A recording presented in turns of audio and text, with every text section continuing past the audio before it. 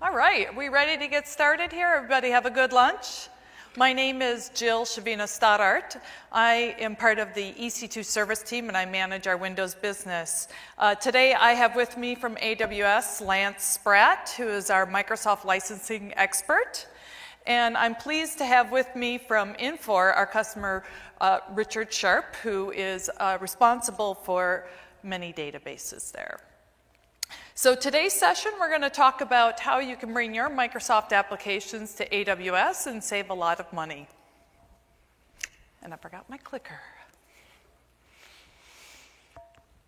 So what I'm going to start with today is giving you an overview of how do the different licensing types on AWS.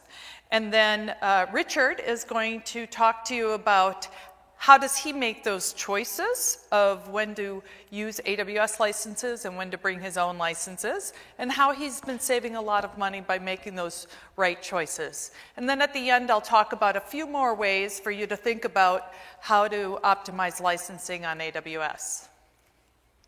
What we're not going to cover in depth here is if you happen to be somebody who has your own service provider licensing agreement or you use a SPLA today from Microsoft, we won't be focusing on those licensing rules on AWS.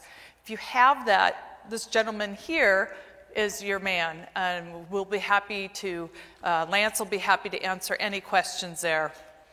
I'll mention briefly a few times about end-user computing licenses, but we're not going to cover in depth here licensing for the desktop or the productivity software.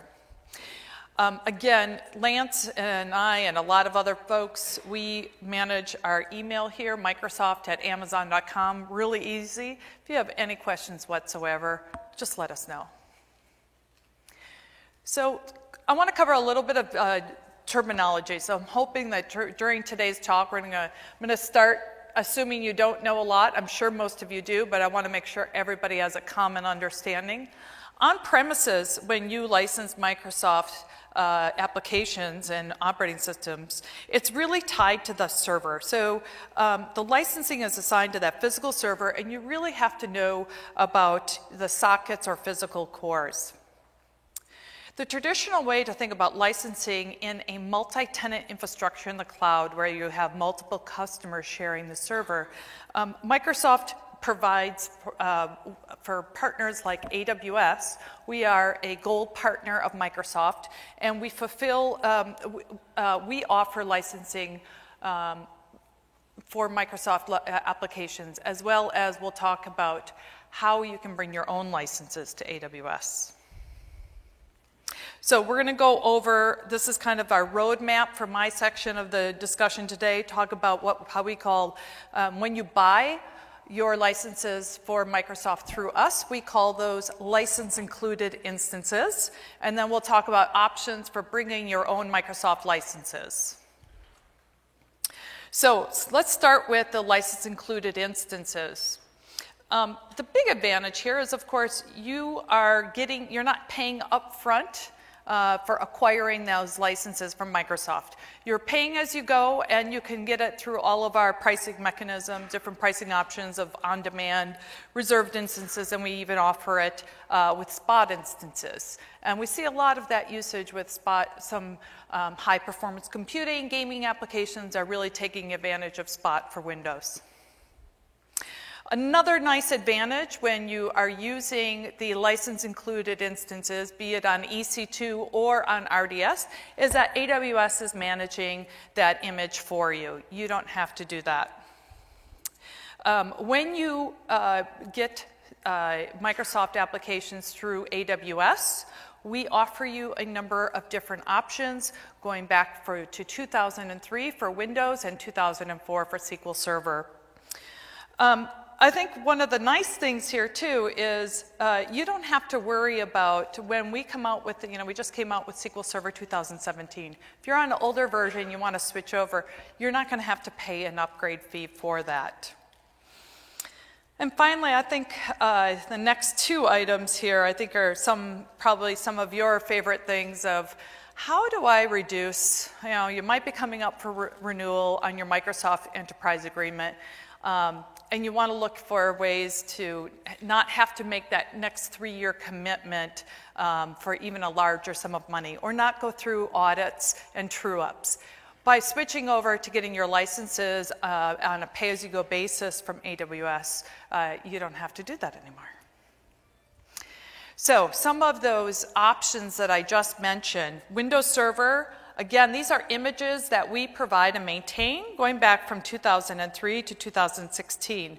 When you get that AMI image, that Amazon machine image from us, you also get the 2 remote desktop services connections, and then we can also talk about how, if you actually need more RDS licenses, you can bring those through License Mobility, and we'll talk about that later.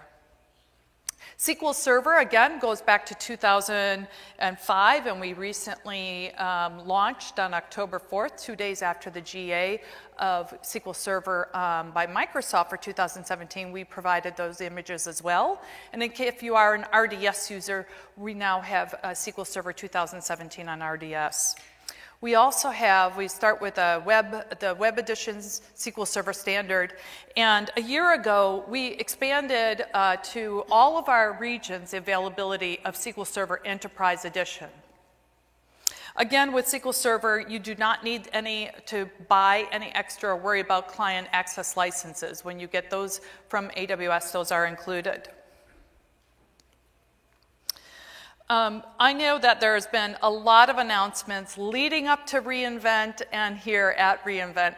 You may have missed that our newest X1E instance. I'm sure many of you, how many of you in here are responsible for SQL Server?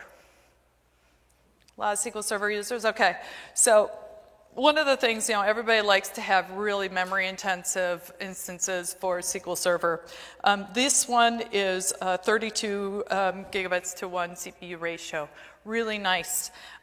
One of the ways that I think is going to be really useful, SQL Server Standard Edition, as of 2014, allows you to go to a maximum of 128 gigabytes memory. So this instance here, I get to use my spotter, I've been practicing that, has a really nice, that minimum of 4 vCPUs, which you always have to have for SQL Server, and the 128 gigabyte. The really nice thing now with the X1E instance is that by maximizing, going for that maximum size on the memory to the 4 vCPUs, you're going to reduce your total cost of that instance by 60% for the SQL Server Standard. Big savings. Again, for SQL Server Enterprise Edition, if you want to have, I think this is a sweet spot for many users, is 244 gigabytes memory to the 8 vCPU. Really nice 68% savings. Okay, so I covered license included, ran quickly through a lot of ways to use that. It's a new way to save some money. Now we're going to talk about bringing your own licenses. When we, many of you are probably looking at migrating, doing maybe a lift and shift of a lot of older applications from on-premises to AWS. And one of the considerations there is, did I just invest a lot in an enterprise agreement maybe and spent a lot on licenses? So I've spent all that money.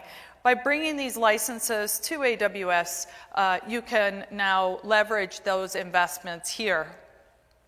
You also don't have to worry about, okay, I bought this, I might not, maybe I want to use this, but I'm on an older version of SQL Server or Windows. Well, you can bring those as well without having to worry about an upgrade path. And of course, just bringing those images straight over to AWS is a nice time-saving feature.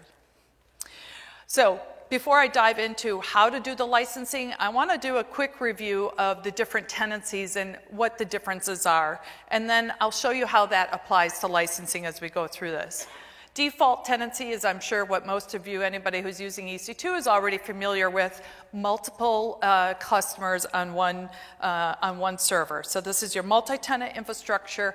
We at AWS decide which of when you launch an instance, we're going to decide what host to place that on within the availability zone that you choose. You are paying per instance, of course. We also offer dedicated instances. A dedicated instance means that we're guaranteeing that you're going to be the only customer, more specifically, the only AWS account on that host. With a dedicated instance, your AWS is going to control what host we put that on, as long as it's a host that only is being used by your account. The way you pay for this is per instance on that. It's still paying per instance. But the one catch here is that it's a $2 an hour fee for using dedicated instances within the region. So if you are launching in multiple availability zones, dedicated instances, you have a one-time, so one per the whole region per hour fee. So dedicated hosts, these are different in some ways than a dedicated instance. The dedicated host is again single tenant, so it has that in common with the dedicated instance. But the difference here is that now you have visibility down to the physical hardware. You control, you're owning that hardware for the time you have it allocated. So you're paying per host for the entire host per hour. And you can control, when you launch an instance, you tell it which host to place it on. So you are in control. And of course, this is going to have some implications for licensing. So let's talk about the licensing now on default tenancy.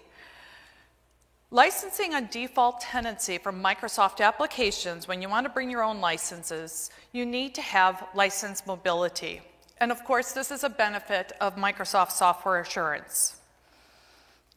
With the license mobility, you can bring both per core licensing, so for example, SQL Server's license per core, or you can do per user licensing, such as remote desktop services. What you can't do with license mobility is not applicable for your OS. So license mobility, you cannot use that with on default instances because it's multi-tenant infrastructure. So we'll go through now, how do you use that? So when you bring your own, because we can't bring your own Windows Server licenses, you're going to get licenses from AWS, so the AWS license included AMI, and then bring your own Microsoft application. So commonly, I would say the number one case that we see people using this for is SQL Server. You're bringing your own licenses for that. I've listed up here some of the other applications, but again, anything that has that license mobility, but you cannot bring Windows Server, Windows Desktop, or Microsoft Office licenses to those default instances. So again, you're going to start with the license included instance, and then bring in your own software for the Microsoft application. Okay, you say, I remember last month with SQL Server 2017, we started to offer that on Linux. So what about Linux? So if you're going to use SQL Server 2017 on Linux, you can either start with an AWS AMI or use your own Linux AMI and bring that SQL Server 2017 as long as you have that license mobility benefit. You can bring those to that multi-tenant infrastructure. So how do you how do you think about that SQL Server with license mobility? SQL Server is licensed per physical core. So I've copied here a small section, and I put the link. As you probably already know if you've been here at reInvent all week, all of our presentations are going to be on YouTube, and all of these slides will be on SlideShare. So I've got here the link to our page where you can, our AWS website, where you can see all of our instance types and how many hardware threads or vCPUs are used in those instance types. Because for SQL Server, you are going to need to license the number of vCPUs that you have allocated. Keep in mind that Microsoft licensing rules are that you always have to pay for a minimum of 4 cores. So in our language, that's 4 vCPUs. If you are if you are bringing SQL Server with license mobility, you also have the passive node benefits here. So if that is all passive, then you don't have to pay for that second node. Richard will talk a lot more about this when he goes through how he's using BYOL in his environment. Now, if maybe some of you were at Cindy Carter's talk early this morning where she announced 7 new features for our enterprise workloads. One of them, and a key one I think is going to be really interesting for some people who are using SQL Server, is a new feature we'll be coming out with shortly called Optimized CPU. This is going to allow you at the instance level for each instance to define what the maximum number of vCPUs you want to be visible in your instance. Of course, this is going to have benefits for you if you want to control those number of vCPUs you're paying for SQL Server. This feature will also allow you, if you have applications for performance reasons where you do not want to use the Intel hyperthreading technology. Okay, let's move on now to dedicated tenancy, and we'll start first with the dedicated instance, which again, just really quickly here, that is you're paying per instance for that dedicated tenancy. So you have it all to yourself, but you're paying per instance. So why would you want to use a dedicated instance? Some of the common use cases are you want to bring your own license for a Microsoft application, but you do not have software assurance current on that license. You can, if you're on a dedicated infrastructure, Microsoft allows you to bring those applications, such as SQL Server, onto a dedicated instance. Another option here is, this is where, again, because you're not sharing that instance on the hardware with other customers, you can use your desktop OS and Microsoft Office on dedicated instance. The one time on dedicated instance when you can actually bring your own Windows Server license is if you have MSDN licensing.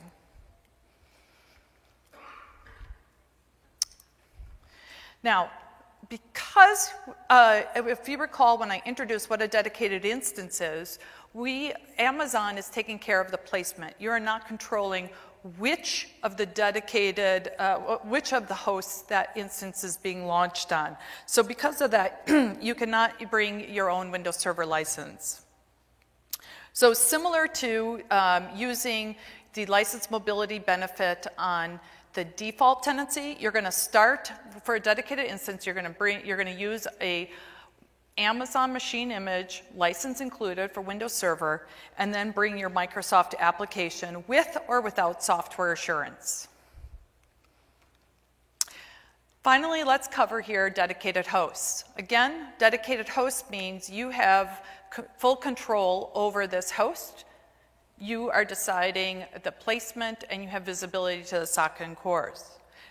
The use case for this is, of course, is that you're getting this host without the OS, the Windows Server charge included. And now this is the type of instance where you can bring your own Windows Server licenses to this. Another benefit here, and again, this is where Richard will spend a lot of time talking about, is you can really take advantage if you have a lot of Windows Server Data Center Edition licenses and SQL Server Enterprise Edition, you now can use that to license the entire host.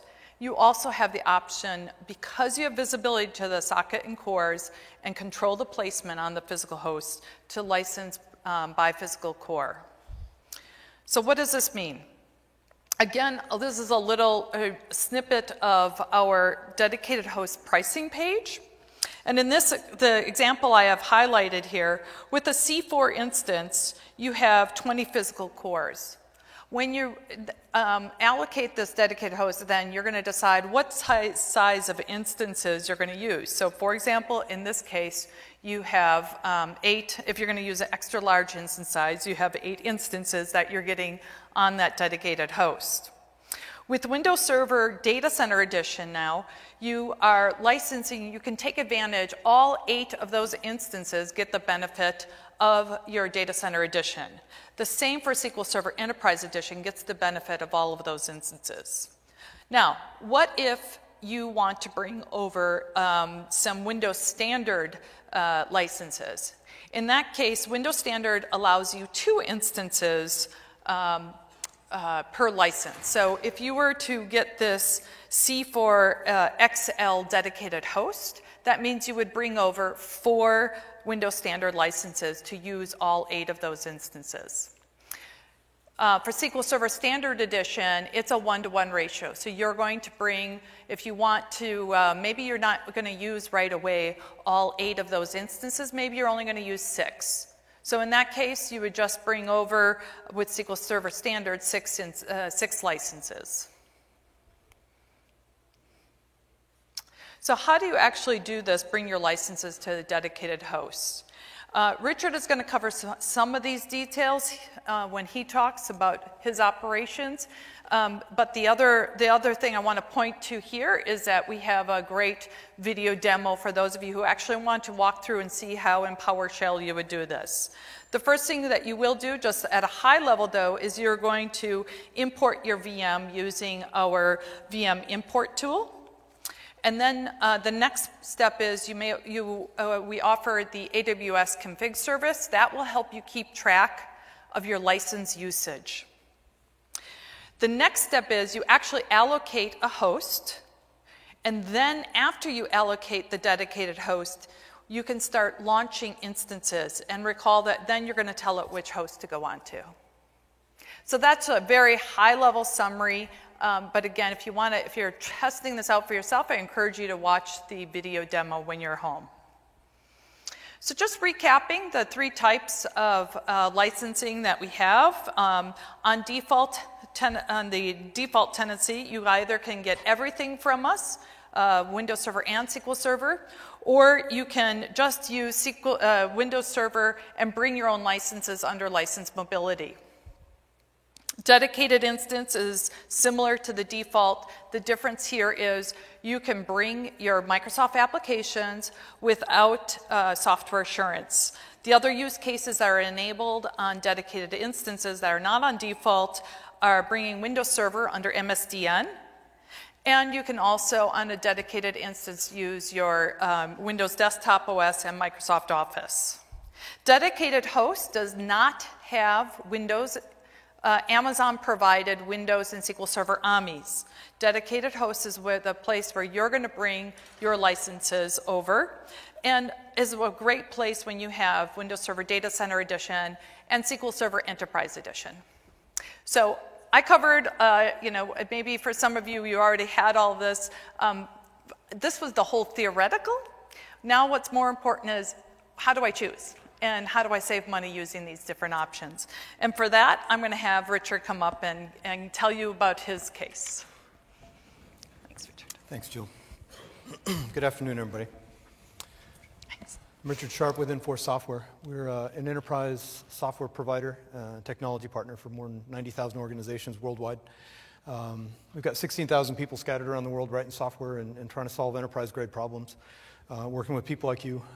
We've got offerings in most tiers of major vertical markets and several offerings outside that. Love to talk to you. Hop over to infor.com if any of that interests you.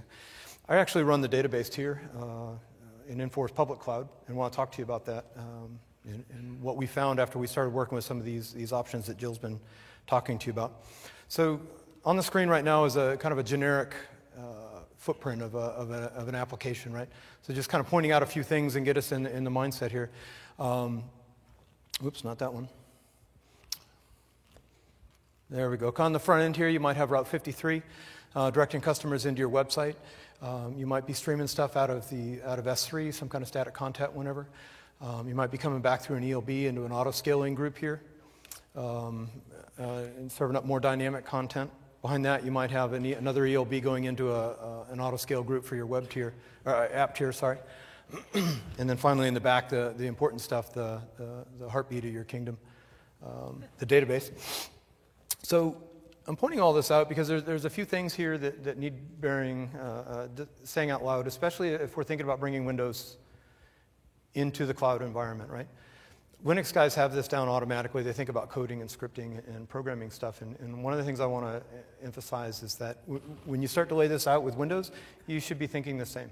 All that stuff should be laid out with code. It's no different. Some of the old-timers still like the pointy, clicky stuff, and there's just not enough time in the day to do that at scale.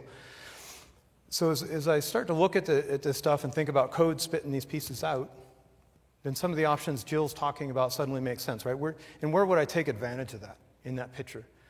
Which is really limited by your creativity, but just to throw a few ideas out, you might find that back here in your app tier, you've got some core things that aren't scaling up and down. Scaling up and down, you're not going to be able to get into the dedicated host. It's not going to work out.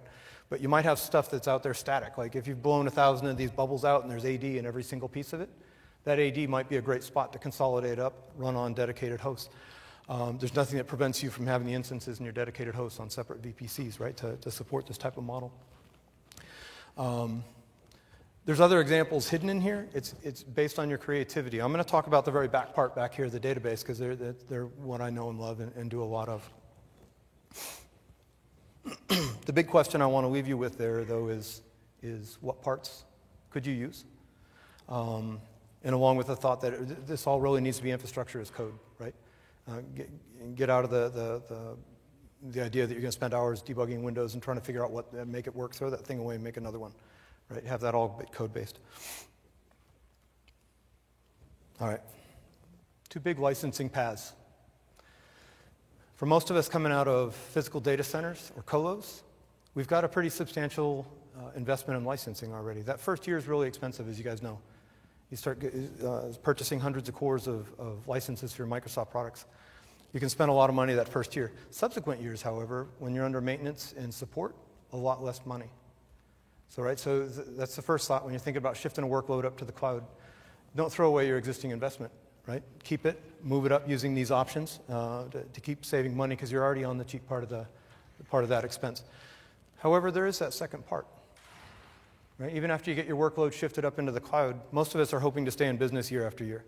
So one of two things is going to happen. You're either going to get a new workload you need to put out there, or your existing workloads are going to grow organically, and you're going to need to pick up new licensing. So with that thought in mind, we're going to look at both of them and how we might calculate out and see if we can save money doing this. So real quick, just to kind of get the ideas in our head again, stealing one of Jill's slides shamelessly. On the left is the default tenancy. Maybe I'm customer A and I've got this default, one instance running in there. It's got 4 virtual CPUs. My run rate on that guy has pricing from the Microsoft 4 vCPUs built in. Right? So I'm paying for it day in, day out for the entire time I'm running it. On the right, the dedicated host, so I buy that guy, it's mine. The entire thing is mine. I choose what to put on there. I'm licensing at that level. I'm using dedicated hosts. The two things that Jill mentioned that were enablers of this for me were Windows Data Center and SQL Server Enterprise. Because I can actually, as I get onto dedicated hosts, I can see my sockets, I can see my cores. That's what I can report out. That's what I can license against.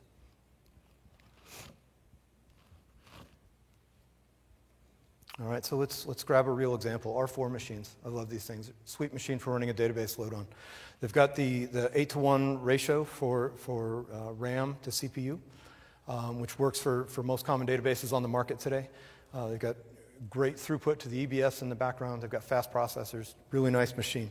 So I want to point out the 4x large and get the number in your head, right? 16 vCPUs. R4 4x large is a great machine for running databases on them. I'll run 400 databases on a machine like that. 16 vCPUs, so let's keep that in mind. Next, I'm going to steal a line out of Jill's chart. Right? So I'm going to go buy a dedicated host, an R4, to run my load on. And so what I see here is I'm looking at my R4 dedicated host. First thing I see is that it's got 2 sockets and 36 physical cores. Right? So from the Windows side, depending on whether you're still working on your old EA or you've re-upped, you're either licensing by the 2 sockets or the 36 physical cores. Same with SQL Server, you're going after the 36 cores. And what I see is, there we go. If I'm going to load this thing up with 4x larges, I'm going to fit 4 on this machine. Remember, there were 16 vCPUs on those. So when I start to build my model out, that's what I want to remember. Are those numbers. So here we go. I'm going to walk you through the process. It turns out that all our licensing numbers, right, they're all a little bit different because we all negotiate the best we can with Microsoft. But let's just talk out what this would look like. In R4, I've got 36 physical cores, and it would hold 4 of those machines. And I'm paying basically the Linux run cost for the dedicated host itself, which is pretty cheap because there's no built-in pricing for anything Microsoft. I'm then bringing my own license for 36 cores of Windows, 36 cores of SQL Server, and so I'm adding that up. Okay? So that's on one part of my spreadsheet. I write those numbers down.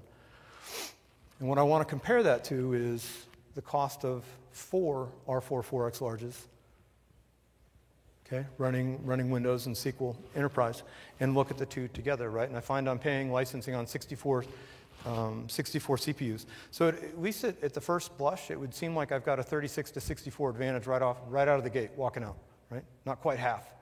I just saved half my money by moving this way. But it turns out it's a little bit better, and here's why. Remember that first year when I bought, that was where most of my money went out. The subsequent years, I'm paying support and maintenance. So when I lay this cost out, what I really want in my left-hand column when I'm calculating out my dedicated host is my support that I'm paying, which is less per year. Okay? Now, let's mention RIs real quick. Hopefully most of you are using RIs for your workloads, right? Dedicated hosts have a similar feature. It's called host reservations. It does the same type of thing that RIs do for default instances. So if you use those, put it on both sides of your spreadsheet. Be consistent. Either apply it or don't. Okay? And what you're going to find is your numbers will vary slightly based on your numbers. This is 70% off for us. Right? It's a lot of money off. It's worth doing it, makes it worth the hassle of doing this. And suddenly what becomes the driving factor is can I fill that host? How many machines do I need to spin up? And how full can I get these things? Because 70% off is fantastic. Well, what if I don't own the licenses already and I'm having to buy, my footprint has grown organically, or I'm deploying a new workload, and I find I've got to buy some licenses. So here's where I find out that Amazon, the run rate on those default instances is actually pretty competitive, right? If I were to do the spreadsheet with the cost of purchasing my licenses for 1 year, I'd find that I'm actually probably spending more money buying licenses, maybe 20% more. The trick is to do it over 2 years. Because remember, your second year, you're paying maintenance and support only, and it's a lot less money. So run your spreadsheet for 2 years. Your default instances for 2 years versus the cost of you buying the first year and support and maintenance the second year. And what you're going to find is that you probably saved 20% at that point over 2 years. And it keeps rising because the subsequent years are so much cheaper. So after 3 years, 37%, rising to 50, 55, et cetera. You start saving more and more money as you go. And we're all hoping to be in business for more than 1 year, right? So it's a fair way to look at the entire thing. All right, those are pretty good numbers. Just right there, if I said nothing else, I'd say go home and sharpen your pencil, do a spreadsheet, and figure out your numbers should be somewhat similar, and figure out how you can start deploying this stuff, because it's a big savings. But what else can I do and take advantage of? Well, let's talk HA for databases. And I'm using HA here and not DR. Let me just throw that out real quick. Hopefully, DR isn't in your vocabulary anymore, right? It has no business, that term has no business being in the cloud. What I want to do is I want to set all the tiers of my application up, scattered across AZs. Each AZ is going to be in a different physical data center with some amount of geographical miles between it. I want all my tiers, including database, sprinkled across AZs, so that I've got protection from all normal disasters, whatever a normal disaster is, right? A tornado ripping through a building, a plane crash, pick your favorite disaster, reasonable sized disaster. Suddenly I can survive that, right? So what does that look like? Well, SQL Server Enterprise has support for always-on availability groups. So what you do is you put a host in each AZ, tie your nodes together with an availability group with synchronous commit. I can get away with synchronous commit because in Amazon, the latency between AZs is very low. They advertise less than 2 milliseconds. I routinely measure under 1. It's very fast. Most of my workloads do just fine under synchronous commit across those AZs. They're running in a failover cluster, so the cluster is watching and automatically bringing one up. So suddenly, life got easy for me. I can do maintenance on one node, fail over to it, do maintenance on the other node, and never go down, right? I'm always on at this point. I got built-in protection from reasonable-sized disasters. I got a few other things for free. Always on under the hood is checking pages, right? So if you've got a problem in the database engine, you had some data corruption, it's automatically pulling the other nodes. doing data correction, shipping across, right? So you got some stuff built in for free. And if all else fails, if one of those things happens that we really don't want to talk about and the entire East Coast goes down, well, probably got bigger problems than worrying about your workload at that exact moment, but you come back up from your snapshots that you took your backups on when it becomes available again. All right, so here's the big decision point if you're going to do this type of architecture, is do you allow any kind of interesting workload on the second node? Interesting workload could be anything. Taking backups, ETL extractions for a data lake, read-only for reports, whatever you're doing with it. If the answer is no, if it's really going to be a passive node, then under Enterprise, I don't have to pay for that passive node. Now, it does need to truly be passive, and then I don't pay for it. Now, I still pay for Windows. I pay for all nodes. So what does that look like? Well, as I'm thinking about it, right on the left side, I've got both sides. I'm paying for Windows, and in my active node, I'm paying for SQL, but that guy over there, as I'm laying out my spreadsheet, that one of my four pieces, my four major dollar pieces, just became free. So that fractional advantage we were looking at earlier just tipped in my favor, right? For me, it just went to 80%. So then the question becomes, why would I do anything other than run HA in the cloud, right? 80% off is a good discount for running. And gives me all those other advantages, the things. What about failovers? Well, you've got 90 days to move back onto your normal node. Plenty of time. Most of us have monthly maintenance windows for stuff. And remember, you're always on, so you just fail over when you're ready. You've got plenty of time to do that. All right. I'll mention something briefly. Because your creativity, as soon as you get this type of architecture set up, then your creative guys will start coming up with more plans for you to do. So like in this example, somebody thought up, hey, let's get an asynchronous commit over to another region and get ourselves some additional capability. And that's all great. I do want to point out that the passive second node really is passive second node. It doesn't matter how many nodes you put in your cluster, you're going to get exactly one free SQL server. You're not going to get more. So factor that into your calculations. All right, what does this look like to set up and run? Well, the first thing you realize is you got to create your own Omni, right? So we tapped a guy on the shoulder, sent him off. He came back 2 weeks later, looking a little battered, but he was smiling and had an Omni in his hand. He'd figured out how to use VM Workstation to create something and then export it. We got VM Import to bring it up into the cloud, and we're running it. And so immediately on the heels of that, we suddenly realized that, wow, that's our Omni. That's our Omni. Right? So unlike being able to run a default instance where it comes up and Windows is patched, your PV driver is current, your EC2 config is current, we own that all of a sudden. So we tapped a second guy on the shoulder, had him shadow the first, and they started maintaining images every month, and then we didn't allow them to go to lunch together in the same car. But two guys part-time, right? So not undoable. A few hours a month, and it's up and going. All right. What else? Well, as we started going through the year, we figured out some things. Host reservations need planning, much like reserved instances need some planning, right? If you don't plan it out and maintain what you're doing, you're going to lose your TCO on your deployment. And an additional gotcha here is that the host reservation is tied to a particular host. So what that means is you got to stand up a host and then apply for the purchase of the reservation on it. So if you're in a big corporation and your purchasing takes a little bit of time, you may have some amount of days going through where you're burning the higher run rate before your purchase gets through and the reservation gets put back on it. You also may find yourself in a position where you've emptied a host out and it's still got the reservation on it, and you can't get rid of the host because the reservation's on it, but you're not actually taking advantage of the reservation. And you can't move the reservations yourself. You got to reach out to your Amazon contacts and email them and ask them, please move this from here to there. And, since the other one had to be up and running on it, you're back in that boat of you had to create something and it's getting loaded up on a higher hourly run rate while you're waiting for Amazon to move the reservation over, right? So we're hoping, we're talking to some of these fine folks, hoping for some improvements in this area, but it's something to note, to manage.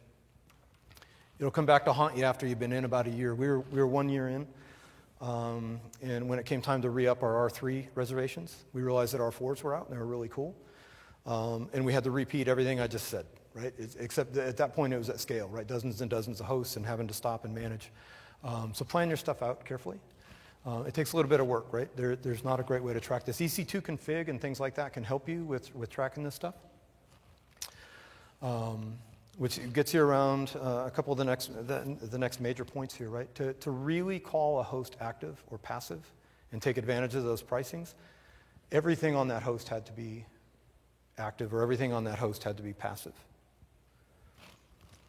So if I've got 100 of these dedicated hosts sitting out there, I need to make sure that I put all my active loads on one and passive loads on another. And I don't have tagging yet, so this is something I'm tracking myself, whether I'm doing it via tools I made or I'm doing Amazon config, sorry. But I'm tracking it somehow, so take note, right? Otherwise, you're going to be eking out that stuff. Another one, maintenance events, right? We all usually subscribe to the maintenance events for our instances, so we know, hey, Amazon's detected degraded hardware under your instance, and we recommend that you reboot or move over onto something else. Or we're going to be doing maintenance on your hardware in 3 weeks, so please be prepared for that outage or move off ahead of time. Well, they don't tell us that at the host level. They tell us that at the instance level. So when you're running thousands of these things, you need something to kind of correspond and look and think about the messages that are coming to you.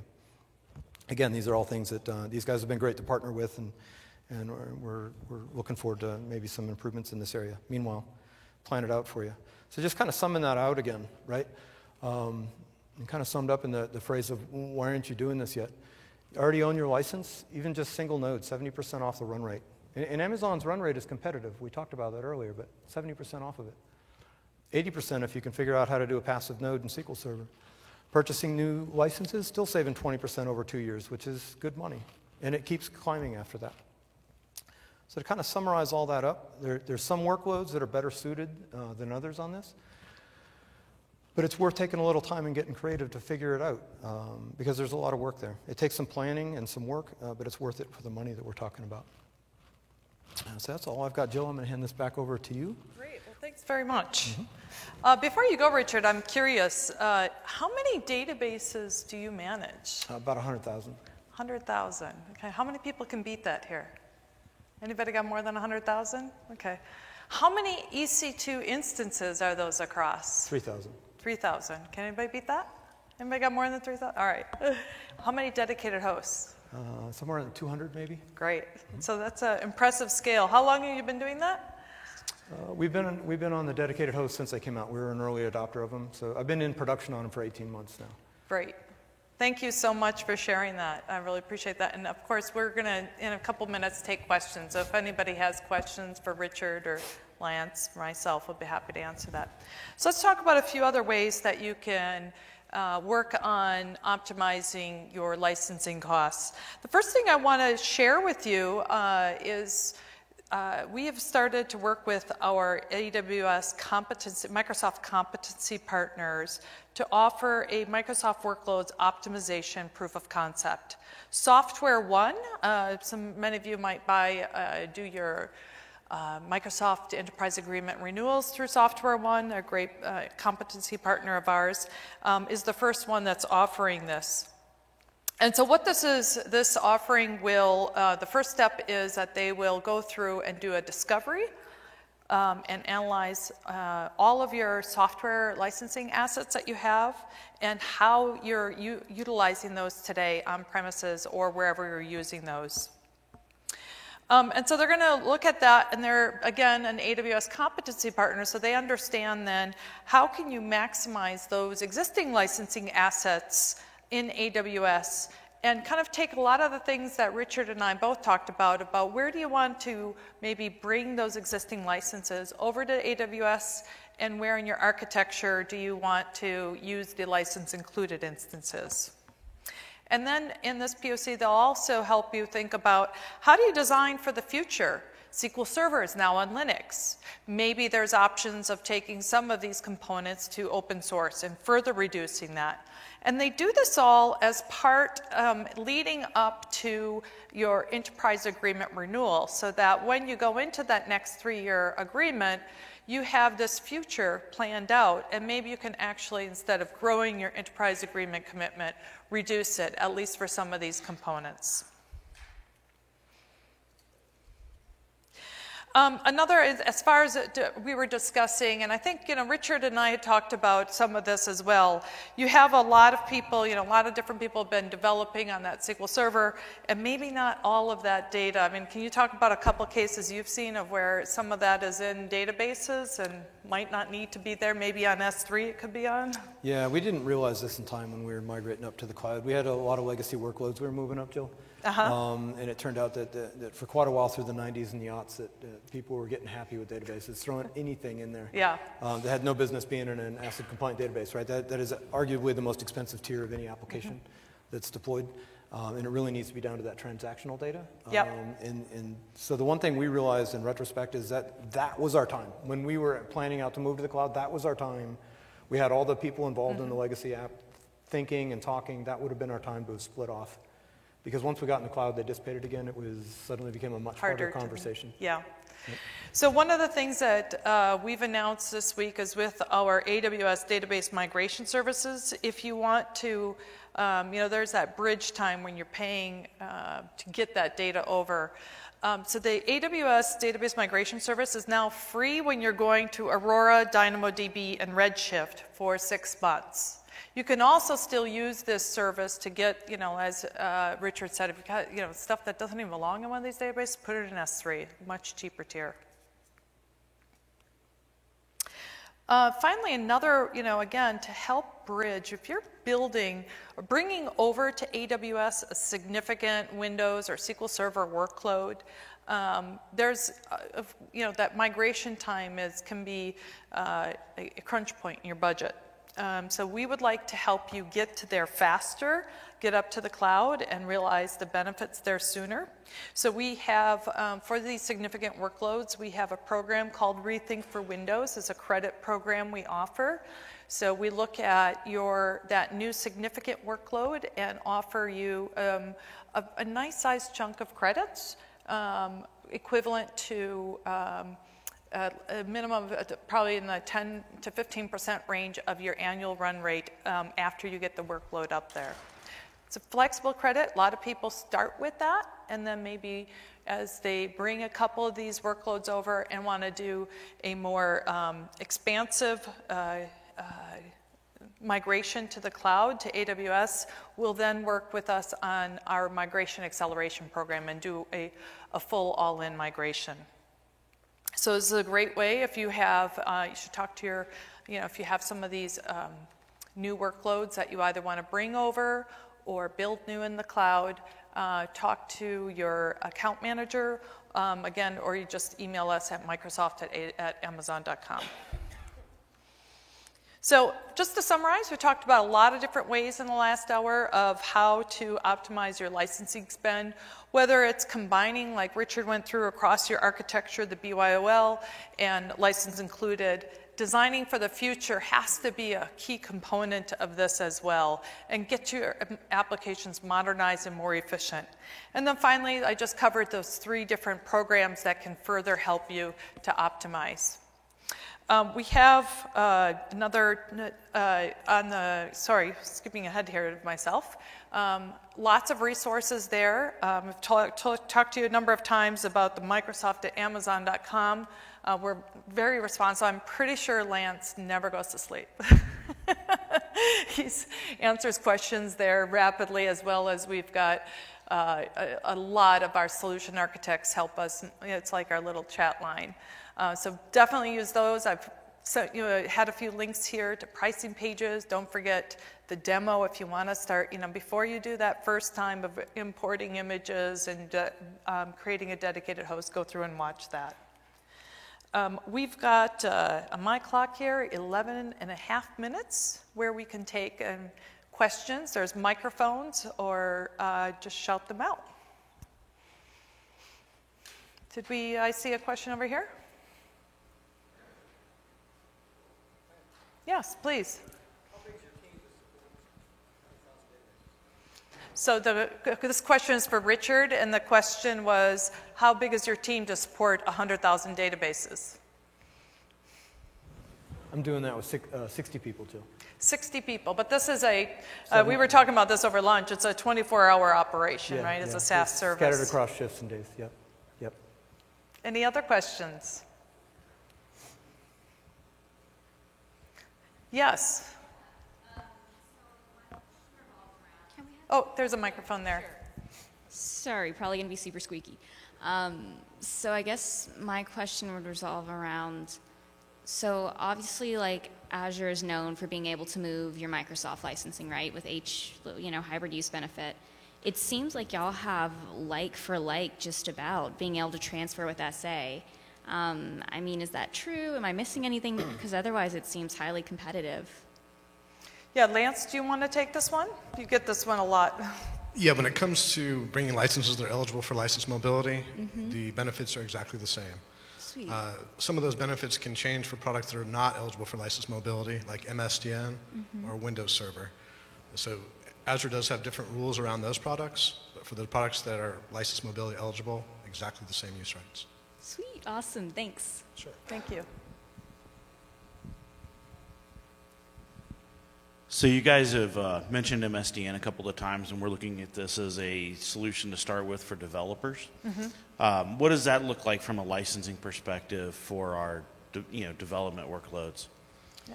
Go ahead, Lance. So using MSDN for your non-production and development workloads, those licenses can be brought to dedicated instances or dedicated hosts.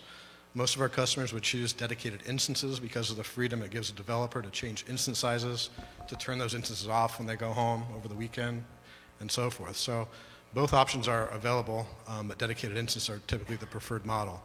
An additional advantage is that MSDN, bringing that to a dedicated instance, would allow you to bring Windows to that dedicated instance because MSDN is a user-based license. So unlike bringing Windows Server, you do not need to count sockets and cores. You're counting MSDN subscriptions. So I would recommend MSDN on dedicated instances, and we have many customers doing that today. Did you have a follow-up question? We'll give you a second. No, that's exactly what I need to know. Is that true across the whole stack or just in the SQL world, I guess?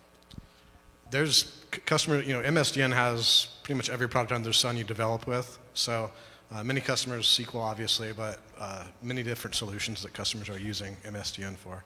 Anything they're developing on. Obviously, Visual Studio is included in there, along with everything else you pretty much need to develop. Great, thanks. Got it. More questions? Partner network licensing. So those licenses, if you look into the partner network language, it only mentions on-premises. So those licenses actually cannot be brought to any environment outside of on-prem based on the language that Microsoft gives us. Very, very common question there.